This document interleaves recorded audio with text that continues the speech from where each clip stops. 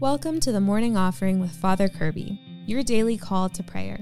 Pray with us every day right here on the podcast and in your inbox. Learn more at morningoffering.com. Greetings, friends. Welcome to the Morning Offering with Father Kirby. Today is Sunday, August 20th, and today I'd like to talk about our daily gospel reading. But first, let's pray together. In the name of the Father, and of the Son, and of the Holy Spirit, Amen. O Jesus, through the Immaculate Heart of Mary, I offer you my prayers, works, joys, and sufferings of this day, for all the intentions of your Sacred Heart, in union with the holy sacrifice of the Mass throughout the world, for the salvation of souls, the reparation of sins, the reunion of all Christians, and in particular for the intentions of the Holy Father this month. Amen. In the name of the Father, and of the Son, and of the Holy Spirit. Amen. Well, happy Sunday, friends. Today we celebrate the 20th Sunday of Ordinary Time. And again, just as a reminder, Ordinary Time is all about discipleship. Mother Church draws from the Scriptures in order to highlight and to teach us what it means to be a disciple of Jesus Christ. Let's look at our gospel today. We have the powerful story of this woman, Gentile woman, who approaches the Lord Jesus and asks for a healing for her daughter.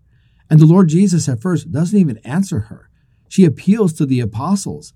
And then the Lord says, why should we give the food that's meant for the children? Why should we give it to the dogs? And this is particularly insulting because dogs was actually a racial slur for the Gentile people. And so most of the time you would think that this woman would be offended. How dare he speak to me like this? He can't say this. You think that she would have stomped off, right? But no, what does the woman say? She humbles herself and says, but Lord, do not the dogs receive the table scraps, the crumbs that fall from the table? And the Lord is so moved by her faith that he grants her this miraculous healing of her daughter. You see, in this story, we have to put it in context because at first it can be disturbing. We have to put in context that the Lord is trying to test this woman's faith. He's pushing her. He's provoking her. First, he's not speaking, and then he appears to be saying something hurtful or harsh. But the woman perseveres. Her faith is taken deeper. It's refined. In our discipleship, the Lord does the same. Sometimes we pray and ask the Lord to do something, and we feel like he's just not answering us. He's just walking by, ignoring us. What are we going to do? We're going to stomp off and cry and fall into self-pity? Say, I can't believe in God anymore. Or we're going to persevere? What about when it seems like God's being harsh to us? We ask for something and we don't get it, and all of a sudden there's more tribulation, more difficult, more heartache, and so on. It's like, what is God doing? Where is he?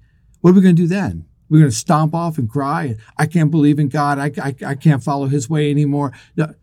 What are we going to do? You know, the woman today, she had the same options.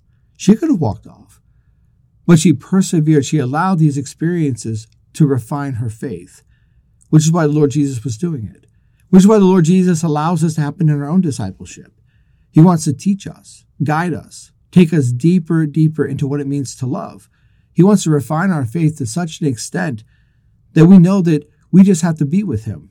If he listens to us and grants our requests, if he makes things easy or difficult, if he blesses us with health and wealth or poverty and illness, that we're going to be with him.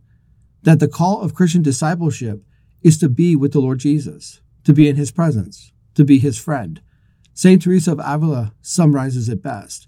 We worship the God of consolations, not the consolations of God.